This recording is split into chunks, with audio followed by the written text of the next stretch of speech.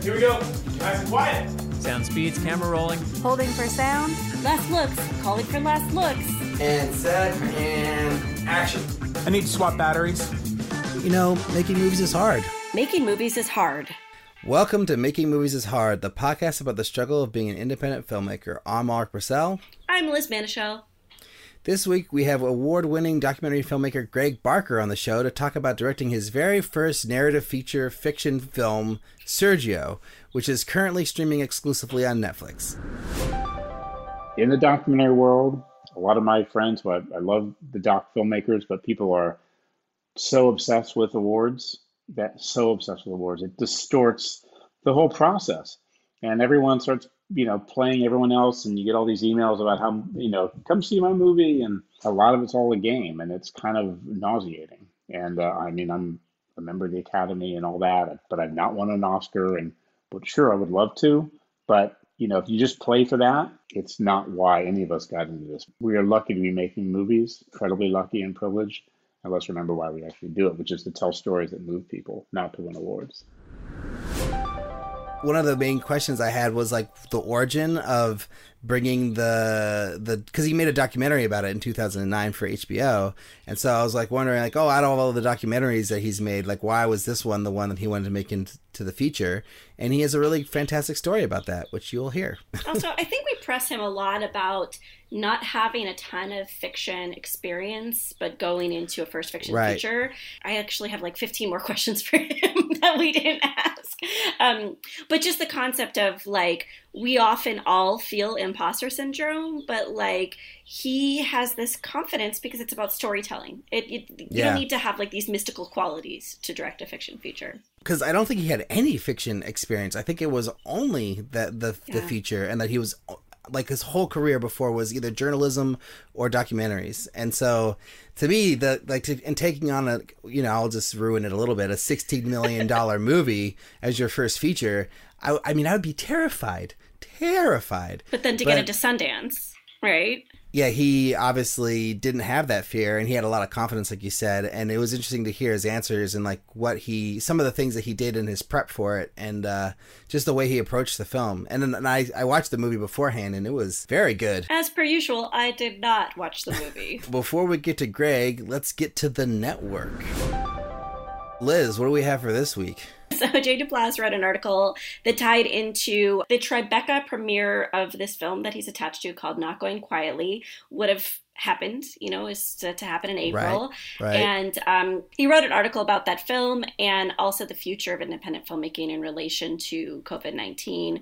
But what I really wanted to say is that this movie's amazing. And it seems like this article is kind of a secret, stealthy promotion of the film Not Going Quietly. And I wish the whole article was about Not Going Quietly, because it's a fantastic documentary about Adi Barkan. And it's so timely because Adi has ALS, and he's fighting for healthcare rights, and he's fighting for all these, the concept of being hit with a diagnosis of a disease that's debilitating, and using your time and your resources incredibly wisely and efficiently. And so this is turning into me criticizing Jay Duplass, but I just wanted to say everyone should see this movie if they can, when they can. This article title from IndieWire is a little misleading because it says Jay Duplass has seen the future and it doesn't look so bad, and then you read the documentary and it's he doesn't really have any future insight. It's just that the simple fact that he's made low budget movies his whole career, and this writer is positing that, when the quarantine is lifted, making movies in groups of 20 or under is going to be far more beneficial than making movies with bigger crews. I have this feeling, maybe it's paranoia, I'm known to be a little bit tightly wound, but so we're set to shoot June 15th. We're nowhere near ready to shoot June 15th. We're not cast because no one wants to jump on board our film because they're waiting for a scheduled pilot season. They're waiting to figure out big budget projects that they don't know if they're in line for. There's a lot of questions in the air.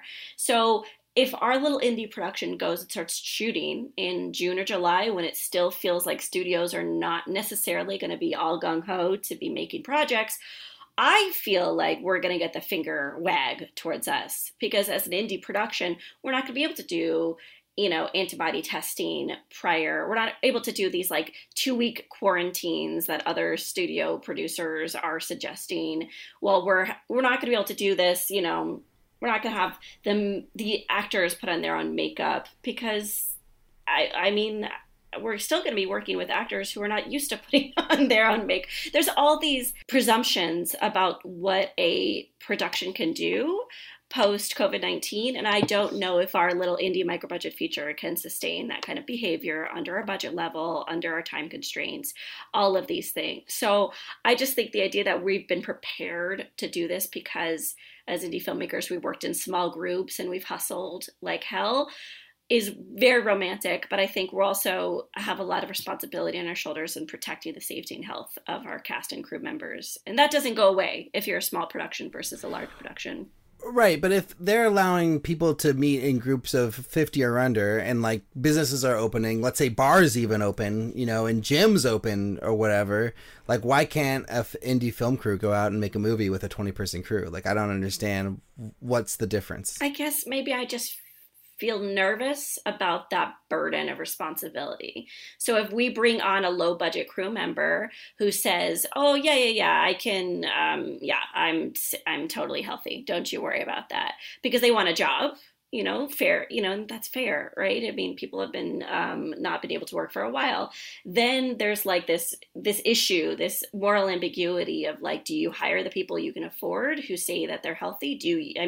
You're trusting a lot, which I think is scary. Right. Well, I think you also have to just, if you know your crews well, right, and you trust your crew of people, then they're not going to endanger everybody, for whatever the tiny little day rate that we can afford on an indie production, But without testing, you don't know. You don't know if they are well. I don't know if I'm well. I don't know if my partner's well. Yeah, that's true. But I mean, we just made this movie in February and March that we finished right before the whole lockdown thing. And we have a big message group with all our, the whole crew. And I mean, I basically trust every single one of those people. Like if they were to tell me, oh yes, like I can come out and do this pickup day that we have to do, hopefully also in June.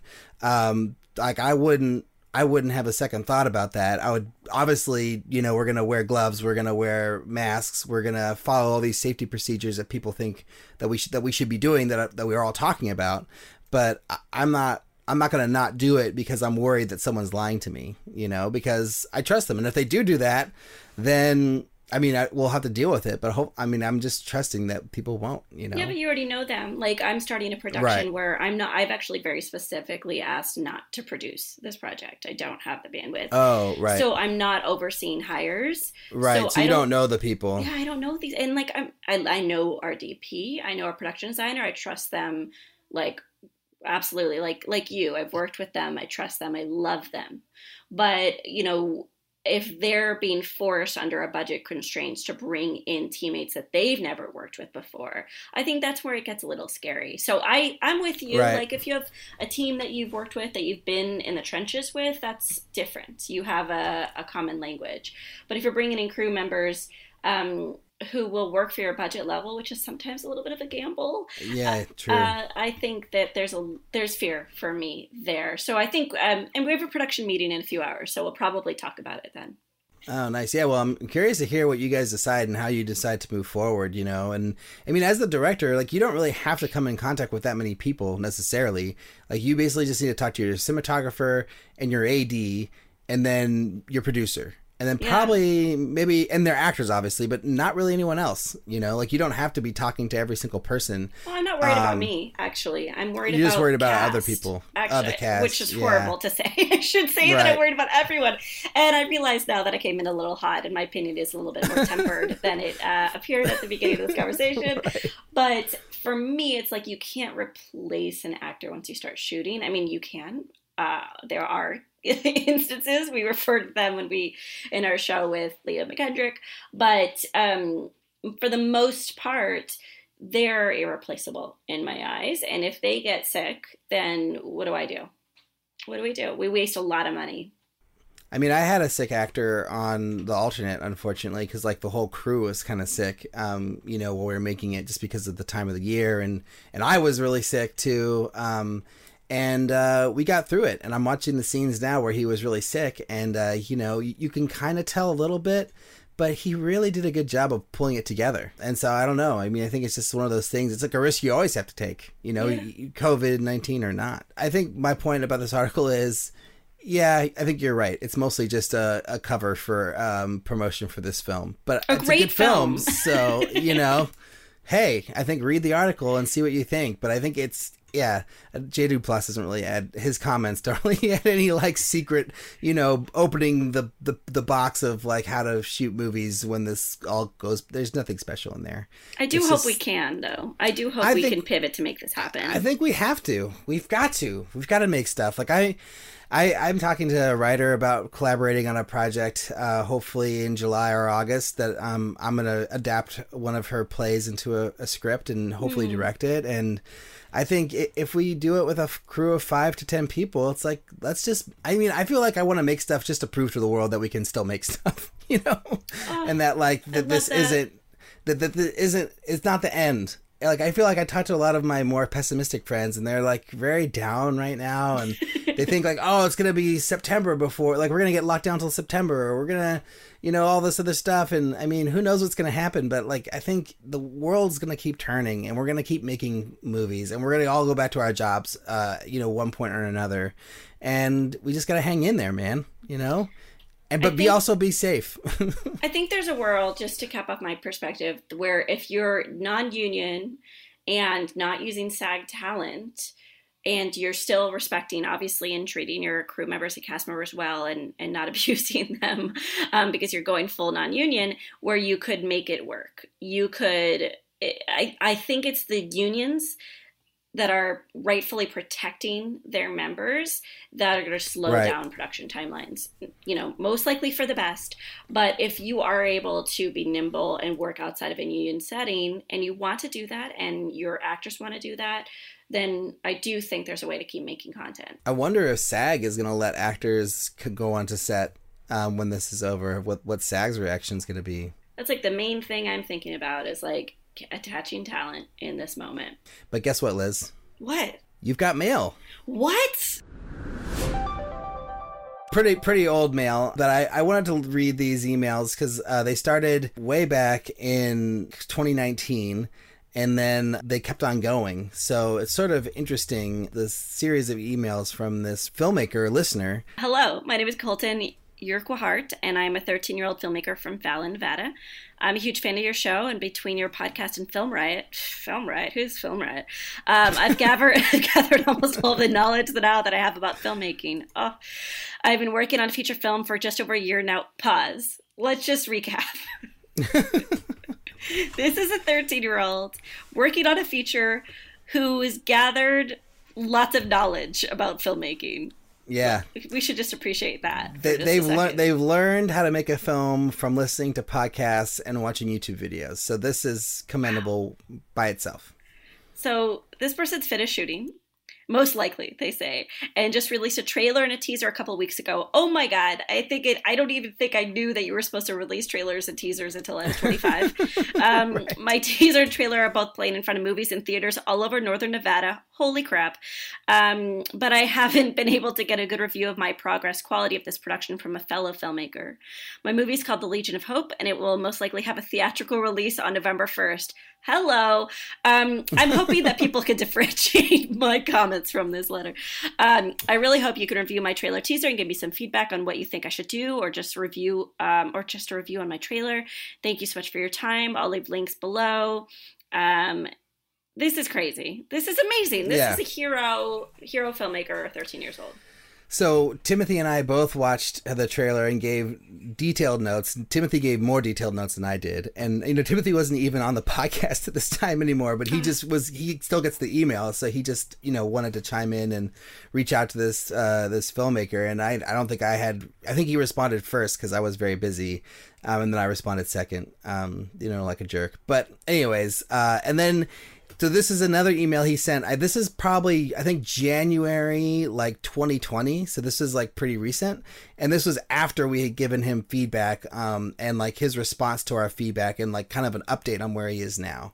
So, hello again. I'm Carlton Urquhart, you said it better than me, from a few months ago with the Legion of Hope, and after months of reshoots and editing, I am finally finished it, and I'm playing it in my local theaters on Friday. But anyways, I took your advice on the trailer advertisement work, and I hope that this one is a lot better than my first couple. If you give me some feedback on this one, then I would really appreciate it, because I haven't yet had someone that's not part of my family review the VFX and just general wellness of the trailer. Here's the link. P.S. I found the latest episode of Making Movies is Hard, the one with your voice memos, Ulrich's voice memos, very inspiring and satisfying, knowing that there's other people out there that are still having problems, even with a crew and money, so I know I'm not alone. You can probably imagine how many problems I have shooting a feature on my iPhone in 4K. Thanks and best of luck with the alternate. I'm really excited to see it. I love that he thinks 4K is a problem. 4K. Well, shooting it on an iPhone is it is. Having made my own iPhone short film last year, 2 years ago, I can't remember. Maybe it was just last year. I know the pain. It's definitely a challenge. Mm-hmm. But yeah, it was just a really wonderful series of emails, and I believe I wrote back to him after that one, and I can't remember if I've heard from him. Who knows if Colton's still listening, but I just wanted to read these emails on air for Colton, just so people can hear that 13-year-olds are making feature films on their iPhones. And I'll have to say, it looks far better than anything I made until I was I don't know, 25. Yeah. The things I was making, I made something when I was 16, I think was the first thing I ever made. And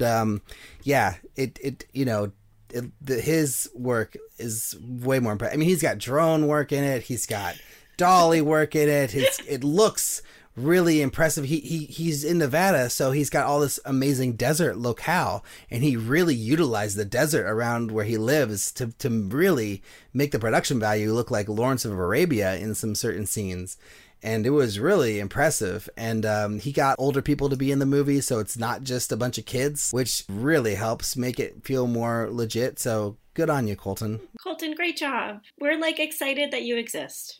And, I'm going to go ahead and do some homework and try to find the links to Colton's work. And at least we'll have the trailer, if not the full film, on the show notes so people can see what Colton has come up with. Because, I think it's pretty impressive that you just go out there. And Colton's not the only one. There's lots of other filmmakers who started really young and have made features before they were 18. And I think it's great. And, I'm a little jealous, but... yeah, good on you. I wish I could have made a feature when I was 18. Absolutely. But I think let's open it up too. If you're 65 and you're doing your first feature as well, and you want someone to look at your trailer and you're not sure who to ask, I don't want to open the doors to give you more work. All right. Yeah. But, we're happy to take a look at some of these things from time to time. And I think Liz will actually watch one of these too, maybe. Yeah, probably. Right? Yeah, I think it's a trailer. It's short. I could do that. I think if someone sent a trailer in now, I think Liz would watch it. Whether you be 12 or 90, I think we would gladly watch it. And we actually have some, I don't want to say older gentlemen guests coming on soon, but we did talk to some filmmakers who made their first film in their 60s, I believe. That's going to be exciting to hear that story. So what do you got for us this week, Liz? So this is more of a call to action. Let's say you're pitching to an investor and they're asking for projections. And you are like, oh, okay, well, I'm going to pull from really successful indie comedies because my film's an indie comedy. And I'm going to pull in Napoleon Dynamite because that made a lot of money because it was very low budget. And, it's a great projection for an investor because it shows we'll be really successful. What I want to just kind of express is that, first of all, Napoleon Dynamite was 1,000 years ago in movie terms, and it's when people were going to the movies and when nothing like Napoleon Dynamite had come out, and it was when Sundance had less competition because there were less entries.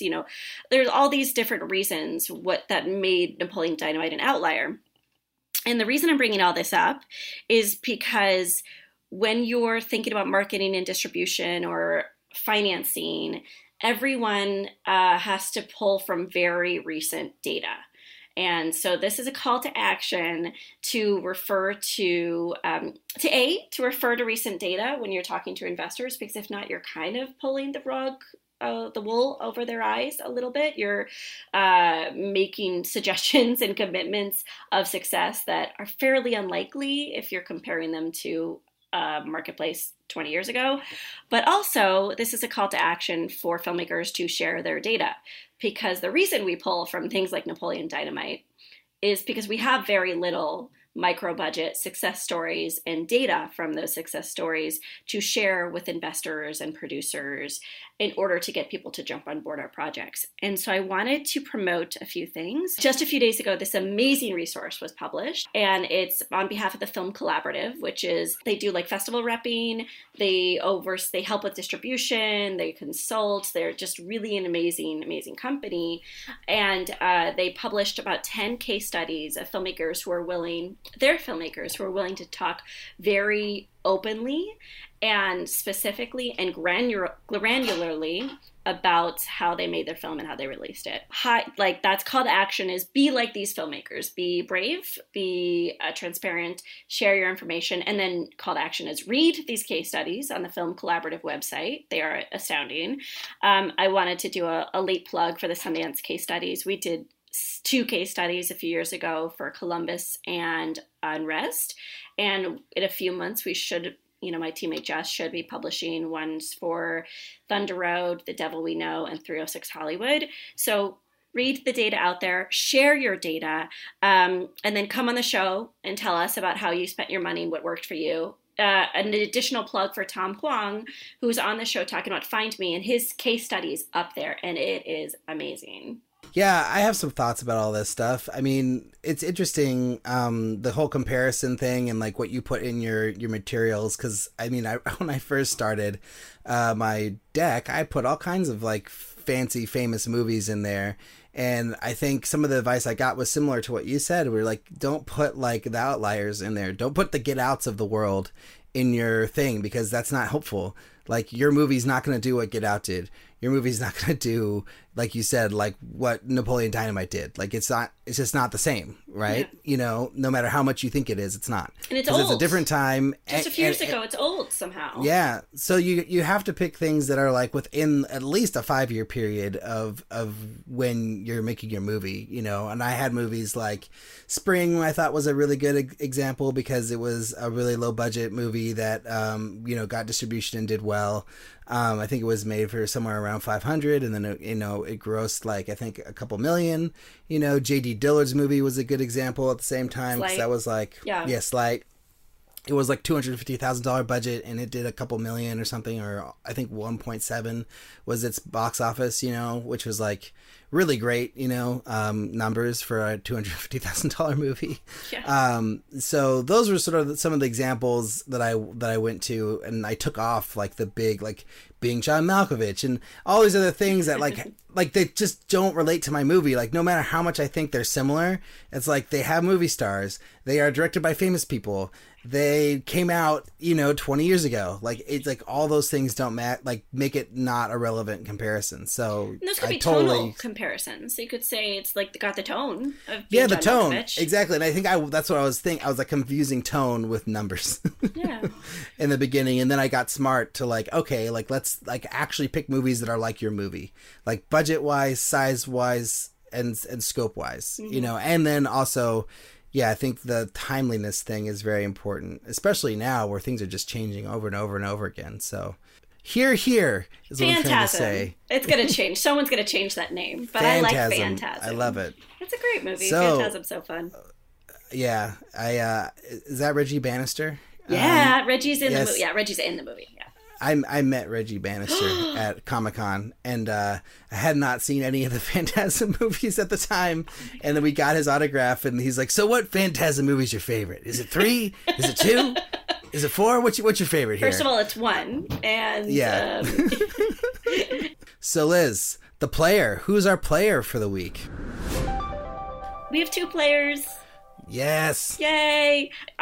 Someone, the show. The show. Interviewed. The show. We created a prompt this week based off of why do you choose the projects that you do? Why do you jump on projects as an actress, as a producer, as a director?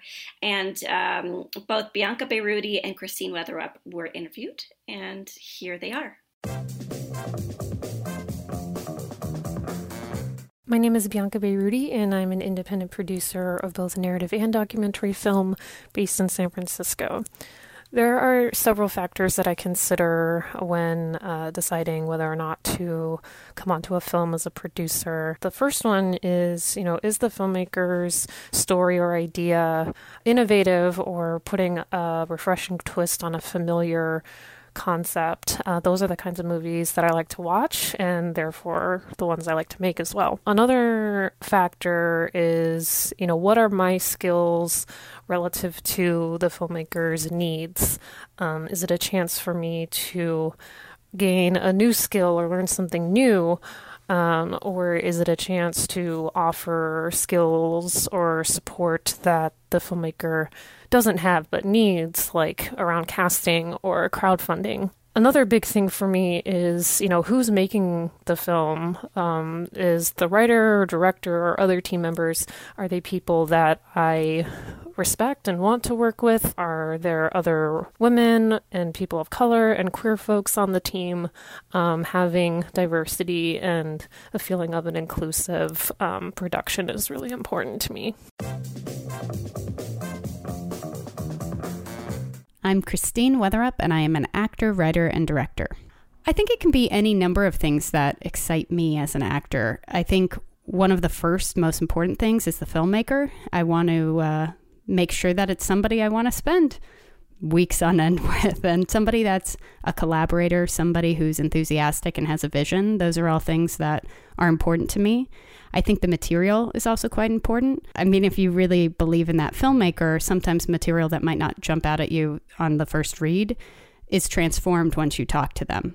I think the other thing that also often is a deciding factor is, does the project challenge me? Is it something different than I've gotten the chance to do? Those things would definitely increase the chances of me saying yes. And do I just want to work with you? Christine was in not Westworld. Yes. Watchmen. Oh, and Westworld. She was in both Westworld and Watchmen and Bread and Butter and Grey's Anatomy and Mad Men. And she's, and like some Rob Zombie movie that I don't know the name of, but I should because I'm a horror fan. Anyway, she's great. She's best. and she's got her first feature that she's directing and I believe starring in that she's working on right now. So yeah. I'm sure we'll be getting to see that soon. But I remember when I watched Watchmen, I was like, because she's in the very opening of the show, I was like, yeah, wait, that looks like Christine. It's Christine. She's amazing. I was like, oh my God. And I texted Matt like right after, or I tweeted to both of them. And I was like, oh my God, this is amazing. I died. So cool. Because I'm Chrissy's biggest fan. I just like absolutely adore her. And she nailed it in that. Like, I just felt like everyone should just like snatch her up and cast her in every single thing and have her direct every single thing. And talk about the perfect like featured role in a show like that, where she not only got to like have like, a big portion of the show, but she got to do all these different emotional things in her scenes. Like she got to show a nice range of stuff because there's so many different snippets that you see. It is really awesome. I also am just a huge fan of that show. I thought that show was like flawless all the way through. I stopped watching after her episode. What? Oh my God. It just gets better and better and better. I don't know. It's like, I just kept thinking, I'm not going to be more excited than seeing Chrissy on Watchmen. So I just, like, it's on our DVR. Every day Sean's like, Watchmen? And I'm just like, why? If Chrissy's not going to be in it, I don't really want to watch it. It's so good. Oh my God. If Sean's not watching it because that you don't want to watch it, I feel bad for Sean. And I feel very bad for you too, because oh man, like you think that it's like it can't get any better as far as like episodes go, because like there is like a really amazing work of art episode. I think episode 7 or 8 is like, it's like a work of art. It is art. Fine. It is excellent art. And then where it goes from there in the last 2 or 3 episodes, it's like it's just incredible. Okay. So you told me to watch Hard Target. I watched Hard Target. You're telling me to watch this. We'll watch this. We're going to watch it. We'll probably start today. Thanks a lot. Whatever. Sounds like you didn't really like Hard Target that much. You kind of liked Hard Target. It's okay. I mean, it was actually really... anything that's dark, I can't watch. So it got really dark for me because of all the murder. Yes. There's a lot of murder in that movie. I mean, quarantine depression is no joke, let me tell you. Ugh. Well, here's one thing that you could do in the quarantine that might make you feel better is you could go to our Patreon page. What a great segue. See what we have to offer over there, which is pretty much nothing but the show. But hopefully that might be enough. I don't know. We were working on swag. We were working on all kinds of things. It's all going to come to a bleeding halt. Any kind of support you guys want to give on the show would be amazing. $1, $2, nothing, whatever. $1 million. It's all good. Let's start out there. It's an option. Let's just start out there. Yeah. But and an ongoing thank you to our continued support from our patrons. We love you. Thank you so much for supporting the show. It means a lot to us. But if you don't have $1 or $100 or $1 million to support us on Patreon, you can go to iTunes and write us a review or just give us a rating. Either one would be great. Those are just as helpful as Patreon supporters. Or you can email us at podcast@makingmoviesishard.com. Without further ado, I think it's time to get to our conversation with Greg Barker. Greg, thank you so much for joining us today. We start the show with a little stat sheet, so to say, like a little breakdown of the film and just to get some of the general information out. So this is for Sergio. How many days did you shoot the film? 38. Amazing. What was the rough budget?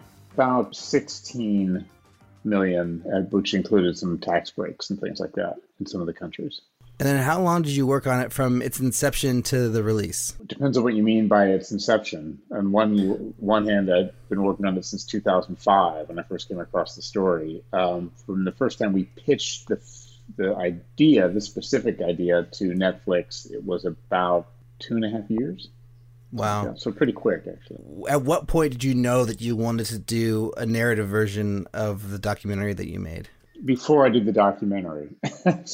Wow. Yeah. So I always saw it as a narrative feature, going back to the first time I encountered the outline of the details of the story, which happened because Samantha Power, who at the time was a professor at Harvard and who I knew, was writing a book about Sergio. And I started reading early chapters and saw it as a narrative feature. But at the time I was making films for Frontline for PBS. And so I was not going to realistically get a movie made. And so I did it as a feature documentary first. But then I always in the back of my head, I wanted to make it as a movie. How many people were on set? It went from a minimum of about 70 or 80 to about 450 on the bigger days. Oh, wow. Holy moly. Yeah. And then out of all the projects that you've made in your career, how difficult was this one? That's hard to say. It was challenging. It actually was also sort of charmed in that we didn't run into any number of massive challenges that we could have. I mean, we didn't have weather delays. We didn't have, those kinds of things that can really, and we filmed on 3 continents. So, everything kind of worked pretty smoothly. So, but at the same time, it was a big feature film compared to anything else I'd done before. So it had its own challenges, but it was a pretty charmed project from the outset in that it kind of went pretty smoothly. I'm really inspired by what you said about knowing that you wanted to make a fiction version of this story. And can you talk a little bit about what convinced you and why you felt it needed to be told in that way? There's a scope to this guy's life. Sergio Vieira de Mello was a Brazilian diplomat for the United Nations. So it sounds kind of dry, but actually he probably saw more war and human suffering than anybody of his generation. He just because of the scope of his career, stretching from Mozambique to Bangladesh to Cambodia, Rwanda, Iraq. And he remained an optimist throughout. A lot of people with that kind of background become very cynical and jaded, which I know firsthand, having kind of early in my career working in that world as a journalist. So he saw the world very clearly and was able to act effectively politically in this world and remain optimistic. However, he could not see himself clearly. He was he led a very chaotic personal life.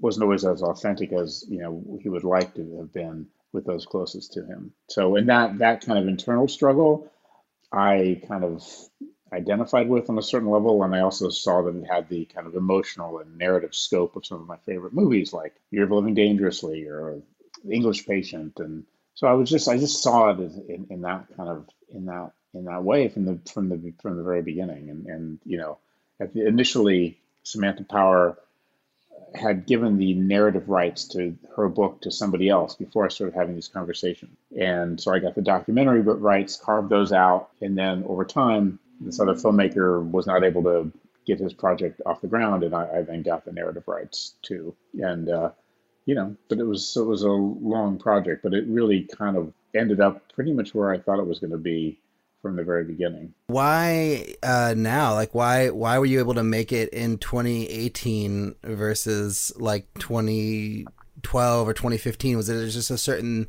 like thing that happened that allowed you to pitch Netflix or take it out or get the script written, or what were the circumstances that allowed you to make the film? Yeah, I mean, I think 10 years ago, a movie version at that time would have felt kind of like another Iraq War film because part of it's set in Iraq, and those films, as you recall, weren't doing very well. I mean, it's hard to recall the Iraq War movies of 2008, 2009, 2010 because they all tanked. But then also what happened was, on a purely business practical level, which really matters, Wagner Moura, who plays Sergio, was coming off of playing Pablo Escobar in Narcos, the big Netflix series. And he is Brazilian. And totally independently, he was looking around for a new project, and he and his manager, who became one of the producers of the project, thought maybe he should play Sergio de Mello, and Wagner had a long time interest in human rights and the United Nations, so he started thinking that maybe that was he would start doing his own research, and then we kind of just found out about each other, and he had already been at the top of my list to play Sergio. And so very quickly we kind of got together and had long conversations on Skype and realized that we wanted to make the same movie.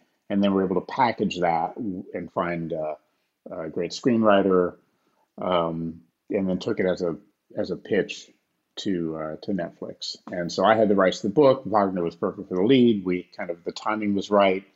And things just kind of, sometimes happens. It takes a while for the stars to align, and then when they do, things kind of take on their own momentum. I think now is the time for this movie. So having it kind of all worked out the way I think it for the best. That this story at this moment is more relevant now, and we'll find a wider audience now than it would have done 10 years ago. I'm also just thinking of the learning lesson for filmmakers who are trying to attach talent. How did Wagner track you down, or how do you track? I mean, you found out about each other, but was it through your representation, or was it through his? I mean, can you talk a little bit more about how you found each other? I had the rights to this book, and so I'd had them for years, going back to 2011. I'd renewed them. I was doing other stuff. It wasn't always, what I was doing full time, But at one point, I almost let the rights go, and I thought, I'll keep them. Every time that costs money, that's money out the door that you get back in theory if the movie gets made, but that wasn't happening, and it wasn't an active development. Somebody on his side sent a message to Samantha Power's office. And at the time, she had gone on to be ambassador to the United Nations for Obama. And we were still in touch because I was making actually a film about the last year of the Obama administration for HBO. She just passed it on to me, and then we linked up. But the key thing that's as important for any aspiring filmmaker is that, I had the rights. I had something. Otherwise, it's very easy And Wagner, there was never any sort of desire to kind of find another filmmaker. But, you know, if you don't have leverage as you're starting out, it gets much easier for, you know, somebody to say along the way, hey, let's get a filmmaker who's done X, Y, Z or made movies like this before. And I had that one card in my hand. It's not an automatic ticket to get to make the movie, but it got me into the conversation. And then I had to prove myself from there, and, you know, and then got to make the film. Were there any concerns about you directing, you know, such a big budget film as your first film, coming from a world of documentary filmmaking, or were people pretty confident that you were going to have the chops to lead the ship on this? I mean, I was confident. I'm sure there were doubts. They never really were expressed to me directly. I mean, I never had that conversation with Wagner. Often you have to go in and we have a pitch meeting, and then I had to go in, which I wanted to do separately, and my directorial vision for the film. So I had a big deck that my producers, you know, helped me put together, because I hadn't done one of these before. But it was actually really helpful, and it's like everything from tonally how it'll feel, what the look of it is, prospective cinematographers, you know, just the whole sort of take on what my director's vision was, and prospective cast beyond Wagner. And it kind of worked, you know, it was a very useful exercise to go through. It took quite a lot of work, but it then meant that when I went in to have that meeting, I knew exactly the film that I wanted to make. And looking back on it, which I did actually just recently, is pretty damn close. When the studio is hiring a director to be like the captain of a ship, because you just go off into the world, the director has a huge amount of autonomy and authority, and things can go off the rails really quickly. And it's very hard to change course. So they have to have confidence, rightly so, that you know what you're doing and you have a clear vision that you can communicate to people.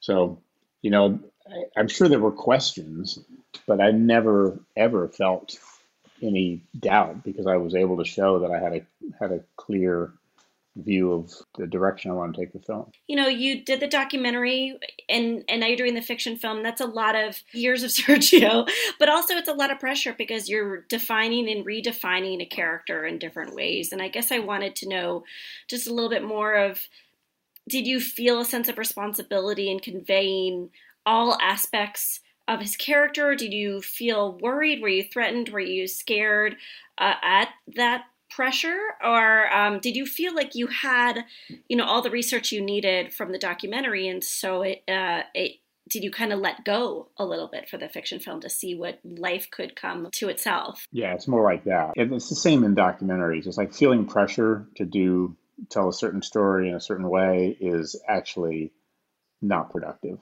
because then that inhibits you. You know, you have to feel free on the set, whether that's with, you know, 400 extras or just a very sort of emotional one-on-one interview for a documentary. You have to feel free in the edit room. It's just you have to let go. Now, all the preparation is absolutely crucial, because it's only by immersing, at least for me, immersing myself in the subject, that I then know it so well inside and out that I'm free to relax and kind of, you know what's going to work and what doesn't work. So treating the subject the second time, honestly, it sounds a little weird, but it's true. It felt like somebody else had made the documentary. By the time I got to making the movie, it was so different. Emotionally, it was a completely different kind of movie. And I didn't even watch the doc. I didn't even want to go back to it at all. It was almost like I'd done a huge amount of research, and that was great. So the prep had all been done. I had to dive back into that. As a filmmaker, I didn't care what I had done the first time, because it wasn't productive. It felt like a totally different experience. And I think it had to feel that way. Otherwise, I wouldn't have been able to do it. I mean, I have no interest in repeating myself. But it was, you know, it saved a huge amount of time, because I knew the world inside and out, and was able to convey that to the crew and the cast. And also, I mean, luckily, I kept all the research. So I had all this material, both from rushes to all this archival materials, which were amazing references for the production design and costume, and also for the cast too. So, you know, that was great. but it felt very like a totally different film. Can you talk a little bit about structuring the film and how you approached like getting the film written and everything? Like, did you seek out a writer to be brought onto the project and kind of hire them and work with them closely? Or like just talk to us about how that structure and the story that we see in this film like kind of came together. Yeah, I mean, well, Craig Borton, who wrote Dallas Buyers Club, was he kind of also came to the material sort of organically. I think I can't remember how he first came across it. He and Wagner were both at are both at UTA, and so I think he just saw it as a possible project on these lists that go around and was drawn to it. We all kind of saw the movie in a similar way as kind of a man grappling with the choices he'd made in the course of his life as he's struggling to survive. On a practical level, it's like, I thought about the structure of the story a lot over the years. I mean, Sergio had led such a kind of epic life and had loved and failed and fallen out of love so frequent. There was a lot of story there, which is great in a book, but obviously a lot of choices have to be made in a movie. So we kind of, for a lot of reasons, a lot of practical reasons, a lot of just narrative reasons, we chose this kind of non-linear structure, which I think suits the material. But also, the linear structure of his story would have been a $60, $70 million movie, right? It's just so, right. I'm not sure it would have been any better. But you then actually have to be in each place for a long time. If you have a structure where basically it's all taking place inside somebody's head, as they're, so Sergio is the target of a terrorist attack on the UN headquarters in Baghdad shortly after the American invasion. And he's trapped in the rubble with another guy, and 2 U.S. medics are trying to save him. And in the course of that drama inside the rubble, which in real time lasts about 90 minutes, he's having lots of interactions with the rescuers, with people outside, including his fiance, and thinking about the choices he's led along both professional and personal that have brought him to that moment. So it's a very kind of fluid structure. But that also means filmically that you can remember flashes. You can remember, a moment from a scene in say Cambodia, where if you did it in a linear fashion, you'd have to then be in Cambodia. What's that mission about? What's this? You'd have to develop all of it, which would take longer to shoot. But we were also able to kind of distill each moment in his life to its absolute essence. It actually helped production-wise, but I think it also made a more kind of poetic, I hope, a more poetic telling of the story. So there were lots of factors that went into that, but I think in the end, that's kind of the way I saw the story from the very beginning. I just wanted to ask about the romantic arc in the film, because that ends up being like a pretty big part of the story. Yes. And I haven't seen the documentary, so I don't know if that's a big part of the documentary as well, but I'm just curious, like, why did you settle on that being integral to the story, and kind of how did that come about? Yeah, I mean, again, I saw it as key from the outset. And Ana de Armas, who's incredible, plays Sergio's, life partner, Carolina Larriera, who was with him in Baghdad when the bomb goes off, literally down the hallway, and is trying to find him, and then in real life actually goes up to the rubble where he's, which you can kind of speak to him through this kind of hole in the rubble. It's incredibly dramatic, and it is, featured in the documentary too. But I just felt like, Sergio, there's a political version of this that just kind of focuses on the UN and the US, and that's interesting. But for me, that's more of like the kind of films I would have made for Frontline for PBS, or you can write a book about all that. I was really interested in this struggle of a man who'd been everywhere and saw the world sort of so clearly, but couldn't see himself.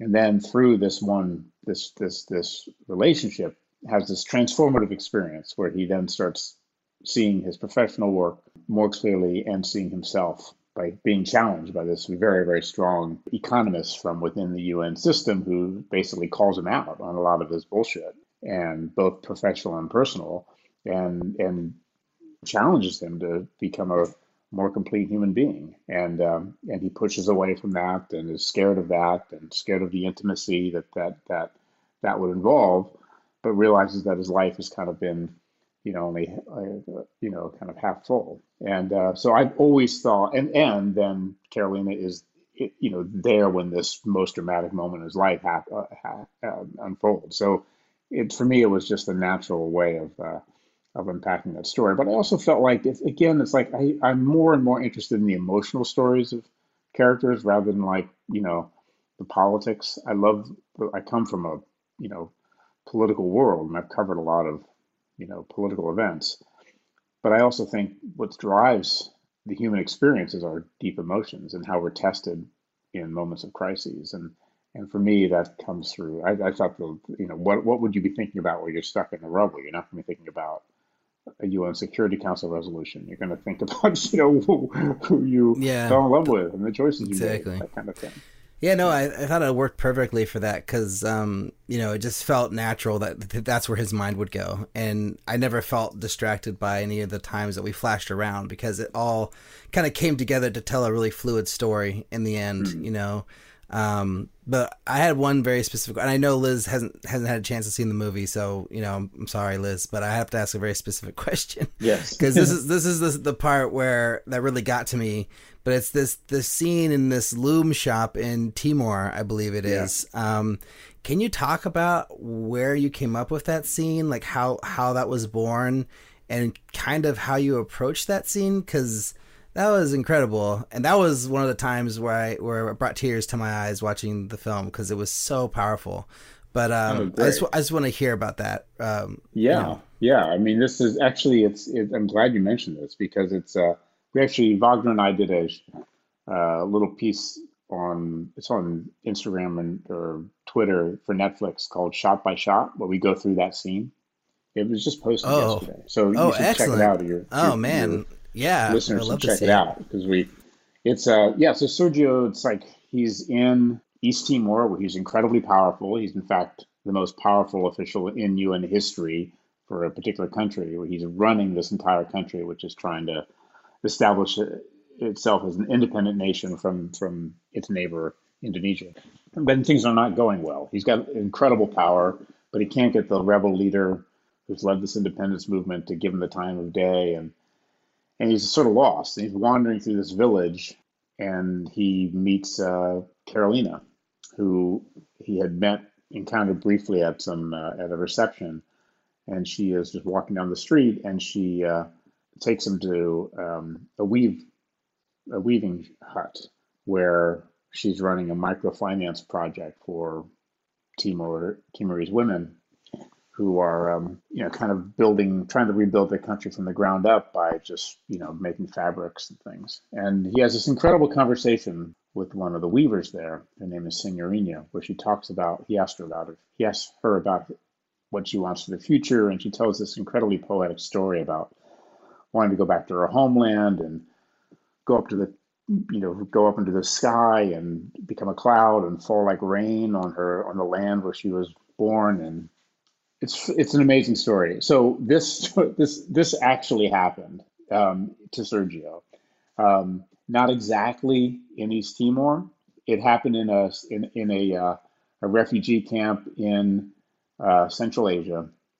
He was on some UN fact-finding mission and being shepherded around by, all of these top officials. And, I've seen these things, where usually these, dudes in suits march past, people who are completely destitute and kind of pretend to care, but really, and often do good work, but they're not really engaging with people. Sergio, that wasn't his style, ever. But there was this one moment where he ended up in a conversation with a refugee woman who had lost everything, and told her this story almost verbatim to what you have in what we have in the movie, and it's in Samantha Power's book. And I just thought, initially it wasn't in the script actually, because it was kind of like, well, would it be too corny? And Wagner and I were just going through stuff as we were preparing for final shooting. I was like, this is an amazing moment. We got to figure out a way of doing it. And so we constructed this, we made it work for that scene. And it was really, for something like that to work, it has to feel authentic. So the woman in the movie who, delivers that line is not an actress. She and everyone else in that we've had are from East Timor.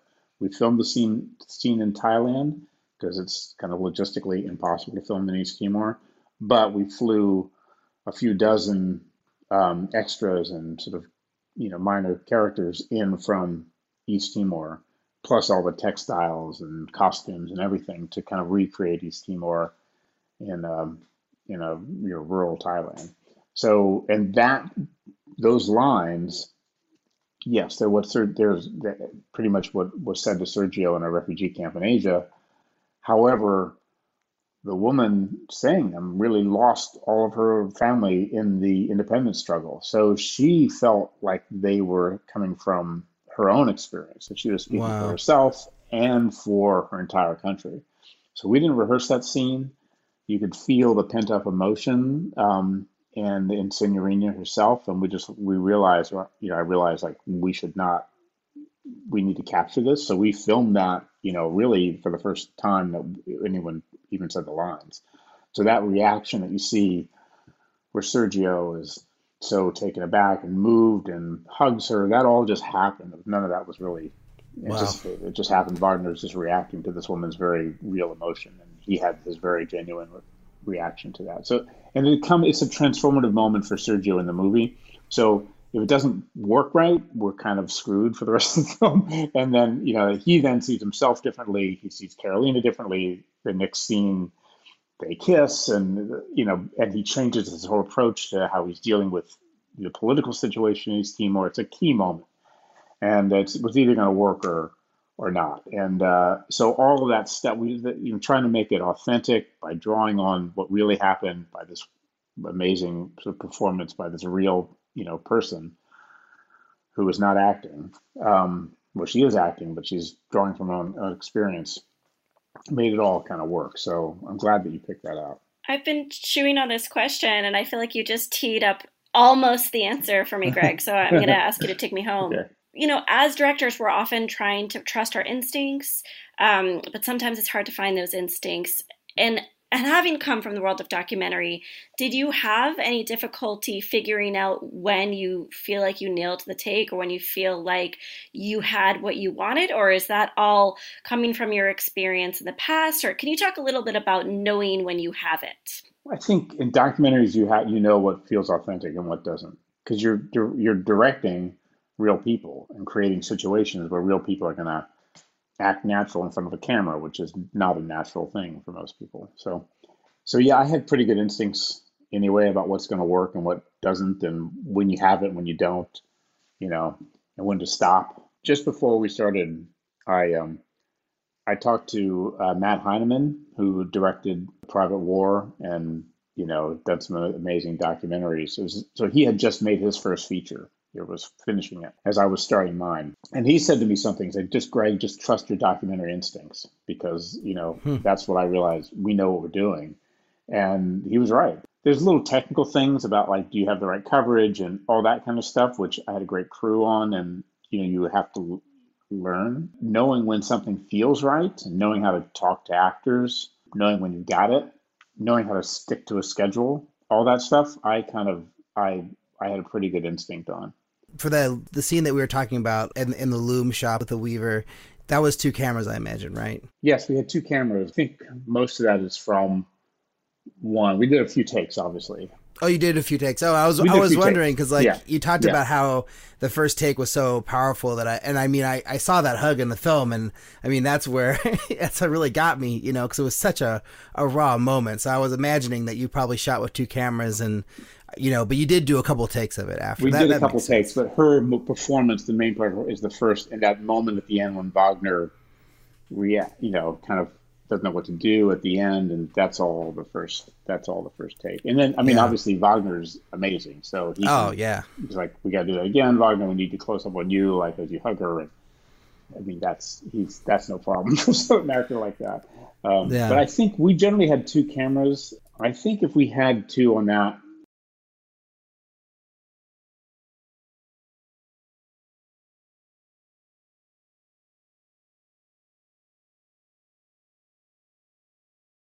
people and, doing the documentary thing where you're getting like these real stories out of someone who isn't used to being on camera to working with professional actors. Like, was there a big learning curve for you there, or was that pretty easy to just like move over to doing this kind of work? Yeah, I mean, I'd never worked with actors before. It was pretty straightforward. I had a great team, right? So we were very in tune. Like my first AD, was really attuned to actors' needs. My DP very loves working with actors and very tuned into their sort of emotional state. So with something like Sergio, where you have these really heightened, sort of deeply emotional scenes, trying to sort of schedule the day and manage the set so that they can keep that is really important. Those moments where she's going up to the rubble and talking to Sergio and finds out what happens to him, and those were all shot over 3 or 4 days. Oh wow! Because we had to get the light, consistent, and that's very challenging for anybody. She's an incredible professional and technically just absolutely knocked it out of the park. But trying to like create a moment where you're not asking them to like, hey, can you keep crying for like 3 hours? We got to like really just adjust these little lights. It's like you just got to get it. Tell them what's happening. Be clear. Right? If it's going to be an hour, let them know. It's fine. The actors will do it. But you got to be like, don't tell them we're ready to go in 5 minutes, and then in fact it's going to be another 45. That's hard. The performance might suffer because of that. I mean, they can do it, but it's like it's better for them to just know clearly what's going to be expected of them. It's not that different from documentaries because you're managing real people, but it's obviously the scale and the depth of emotion is very different. After doing this, and you've made like countless documentaries, the one narrative feature film. Do you want to do this again? Are you excited to go out and make more narrative content? I do want to do it again. I really liked it. I think. I mean, it's fun, the scale of the stories that you can tell it's very attractive just creatively. I also think that right now in this moment, the kind of documentaries that I've been doing for the last 15, 20 years, I try not to make political documentaries, but they exist in this kind of political space. So, the hunt for bin Laden or, the Obama administration this last year and domestic terrorism. I've done all these sort of things. They're often now seen through a political lens because our public discourse is so divided. And it's very hard to then speak to people who kind of prejudge your film, either positively or negatively, depending on whether they, where they fall politically.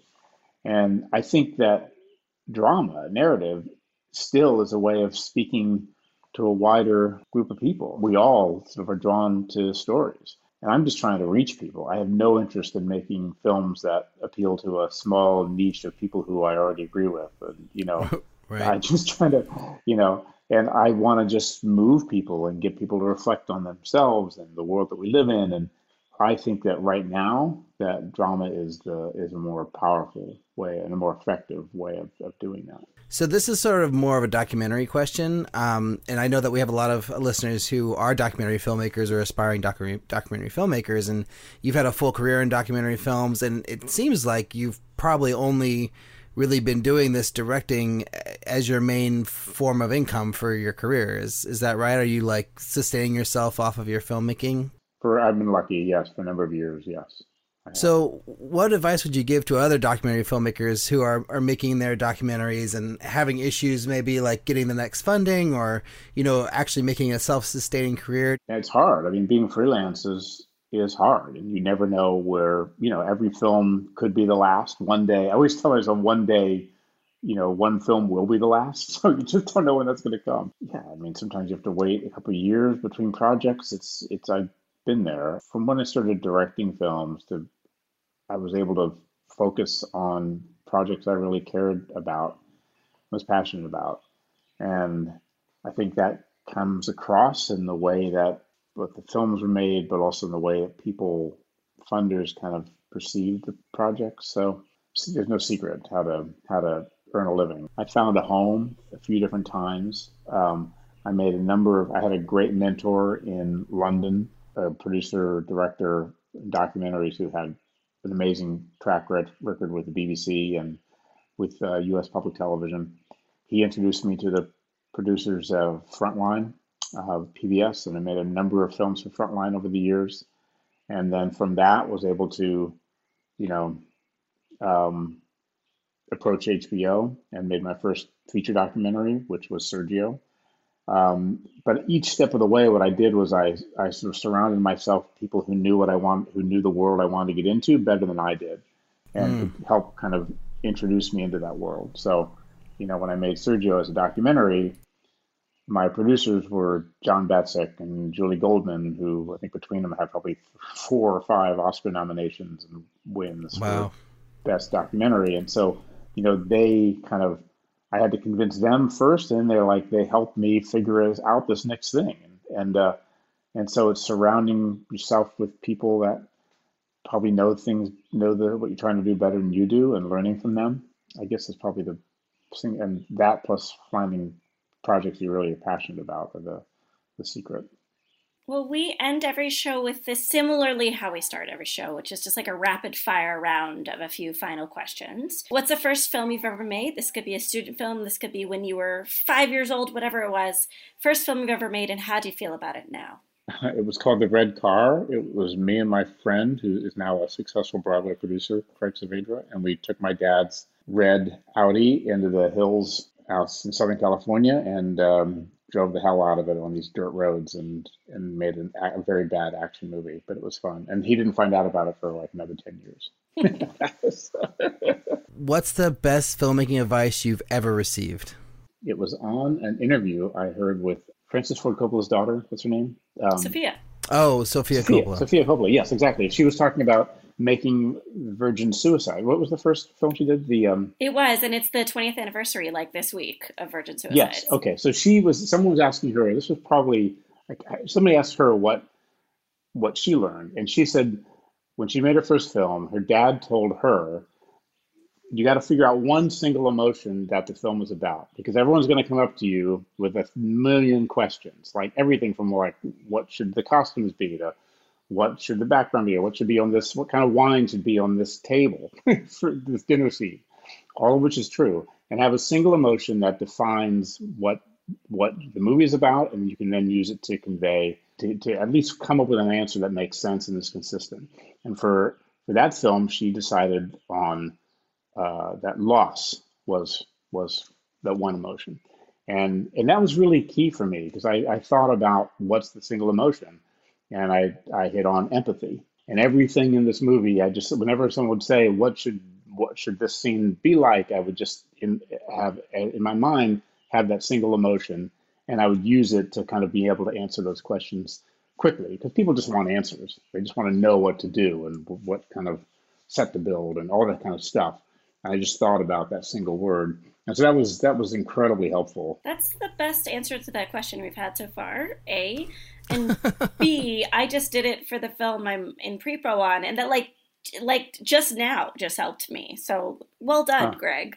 Good, thanks. Do you have a goal as a filmmaker? Like, are you trying to win an Oscar? Are you trying to play 300 theaters? Like, do you have a numeric goal? No, I don't. I just want to make movies I believe in and want to spend 2-3 years of my life immersed in. So no, I think, in the documentary world, a lot of my friends, I love the doc filmmakers, but people are so obsessed with awards. Yeah. So obsessed with awards. It distorts the whole process, and everyone starts, playing everyone else, and you get all these emails about how, come see my movie, and it's all a lot of it's all a game, and it's kind of nauseating. And I'm a member of the Academy and all that, but I've not won an Oscar, but sure, I would love to. But, if you just play for that, it's not why any of us got into this. But we are lucky to be making movies, incredibly lucky and privileged. And let's remember why we actually do it, which is to tell stories that move people, not to win awards. Also a very good answer. If you could go back in time, what's one piece of advice you would give yourself? Don't be afraid. When I was in my 20s or something, I would have loved to one day maybe direct a narrative feature. It took me a long time to realize that I could. Believe in yourself, but don't be too arrogant, and go out and get the experience. Because the experience that I got in the real world was invaluable. Because when I finally came to making a movie, my references were not other movies, they were real world experiences that I had been lucky enough to be a part of. Is making movies hard? Is it hard? Yeah. Yeah, it is hard. But, it's also an amazing job, and it's just a movie. And so it's useful to keep it in perspective, and that anybody who's making a movie, no matter what size, it's an incredible privilege to be able to explore the human condition, and in such a personal, visceral, intimate way that can touch an audience. So, never lose sight of that. But yeah, of course, it's hard work, but anything worth doing is hard. Is there anywhere that people should go if they want to learn more about your films? Yeah, I think Netflix, watch Sergio, watch the kind of the shot-by-shot thing that Wagner Moore and I did for Sergio. I do have a website. I have a Twitter, which is J Barker. I've got an Instagram, which is just Greg Barker, where we have a lot of behind-the-scenes photos. And we've just started posting a series of interviews I did with a lot of our key production crew, from the DP, costume, sound designer. There's not a lot out there if you're directing your first movie of, beyond film school. So I've spent a lot of time just talking to the people who helped me make it about how we did it, from the writer and sound designer and all that. And it was incredible. So that'll be a resource out there that I hope people, who are, starting out can draw on as we go forward. It'll be through my Instagram. Awesome. Well, I'll make sure to have links to that and the shot by shot and everything else in the show notes so people can find it. Because that's what we're all about, is like the tools and passing on resources and, kind of lifting the curtain up a little bit so people can see how things are actually done. And, I did something similar on my first feature. I did it wasn't interviews with all the crew, but it was daily logs of my experiences making the film. And, it was kind of painful to listen to them later, but I think people found them helpful. So that was nice. But yeah, cool. Thanks for doing that. And I hope you continue to do that on your next project, because I think, this is the kind of thing that people are really hungry for, and I think is really helpful in helping people learn, Great. Yeah, good. I think so. And also, people, often directors are interviewed and actors, and it just seems like the movie just kind of happened. And as we all know, part of the pleasure of the process is it's so collaborative, and you have to know who those people are, what they do, and also honor their work.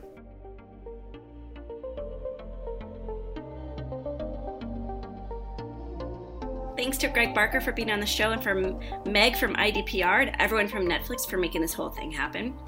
If you would like, and we would like it, you could check out our website, makingmoviesishard.com, where you can find links to things we talked about on this episode. If you want to get in contact with us, send an email to podcast@makingmoviesishard.com. You could also find us on Twitter, Facebook, Instagram at MMIH Podcast. I'm at Liz Manischel on Twitter and Facebook and lots of places. Ulrich, where are you? I am Ulrich B on Twitter and Instagram, and and then I sometimes tweet as Making Movies is Hard. I sometimes tweet as The Alternate, and it completely it's random whatever I'm logged into on my phone at the time. So it's all me, You'll track him down eventually, is what we're trying to express. If you like the show, tell a friend, help us get the word out, leave a review on iTunes or Stitcher. Thank you to Greg and Ulrich for an amazing episode. Thank you for watching the movies always, Ulrich. And talk to everyone next week.